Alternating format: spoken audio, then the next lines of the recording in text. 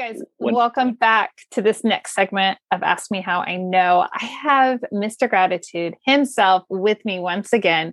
And if you haven't already listened to our full interview earlier this week, please make sure you go back and listen to that. And if you have yet to go to LinkedIn and follow to have this trickle in of awesome gratitude every day into your life, like make sure you go and follow Stephen Bueller.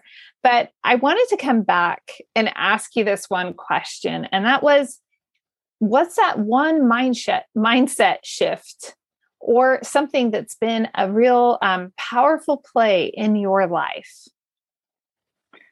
I don't know that there's really one. I started studying self-development a number of years ago. And I mean, if you can name somebody in the self-development field, I've probably read them or tried to practice what they teach. Some things stand out in there. And one of them is one of my favorite quotes and I attribute this to John Maxwell. I believe it's from the 15 Invaluable Laws of Leadership, I think is the name of the book. And there was one thing in there that just hit me right between the eyes. It was, we keep what we value. Now, that would be true of just about anything, whether it's your possessions, whether it's a relationship, whether it's a thought, an action. If we keep it, we have given it some value. And so if you examine yourself really closely, and you think, why is this here?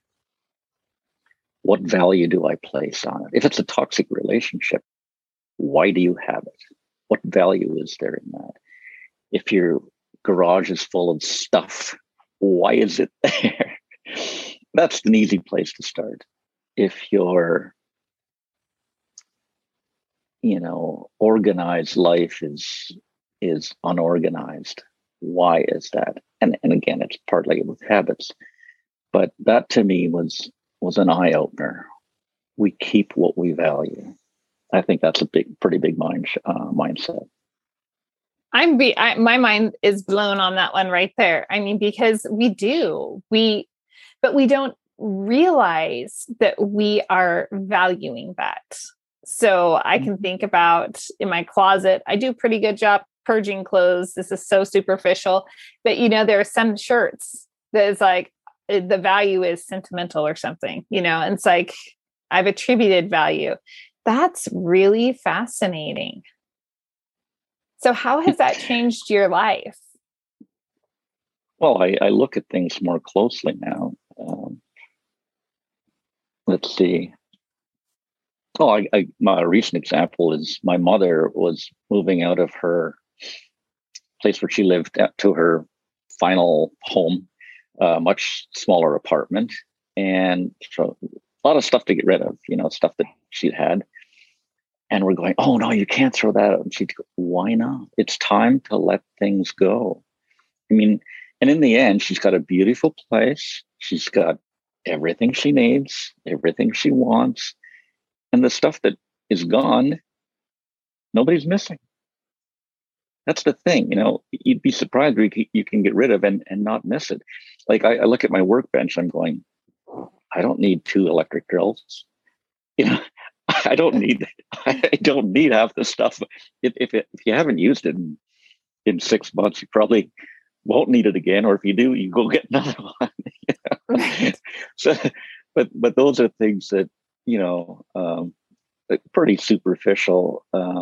If you get into relationships and that's harder. Because if you've got somebody you think, well, they're an old friend. Well, when was the last time you talked with them? 10 years ago.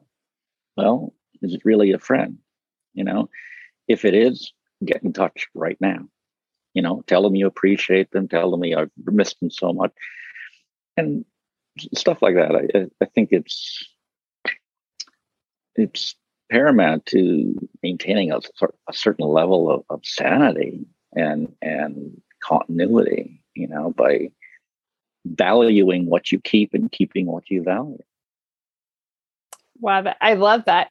My husband quotes, and I'm not going to endorse the movie necessarily, but the movie Fight Club from years ago. And there's a scene where the character says, what you own ends up owning you.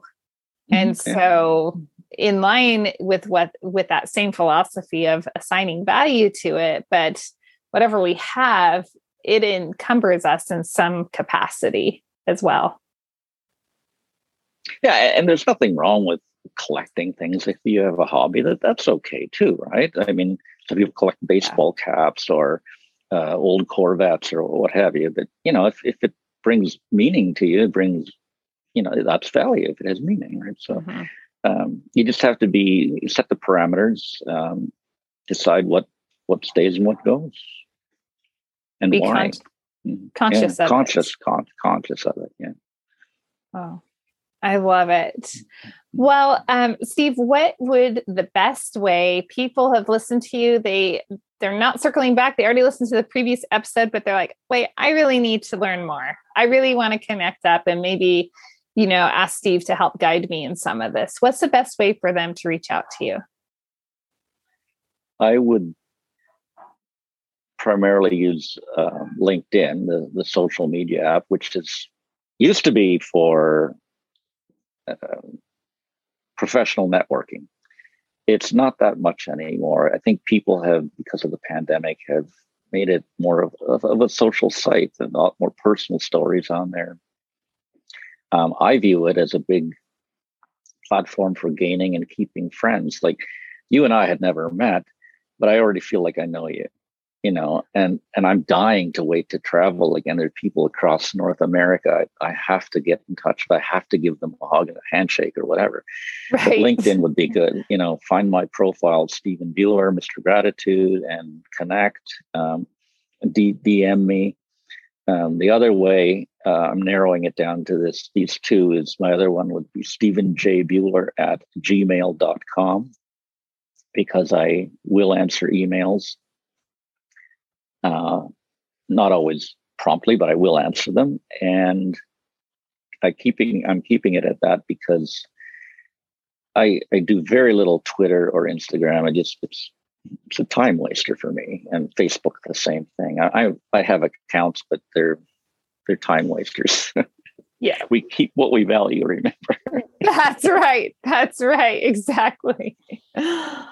Well, thank you so much for letting us dig into a mindset specific. And I hope that this served everyone well, and just take this as one nugget, one intention that you can, implement into your life, and that will help you grow. You do this each week, and you're going to be a different, like the next best version of yourself before you know it.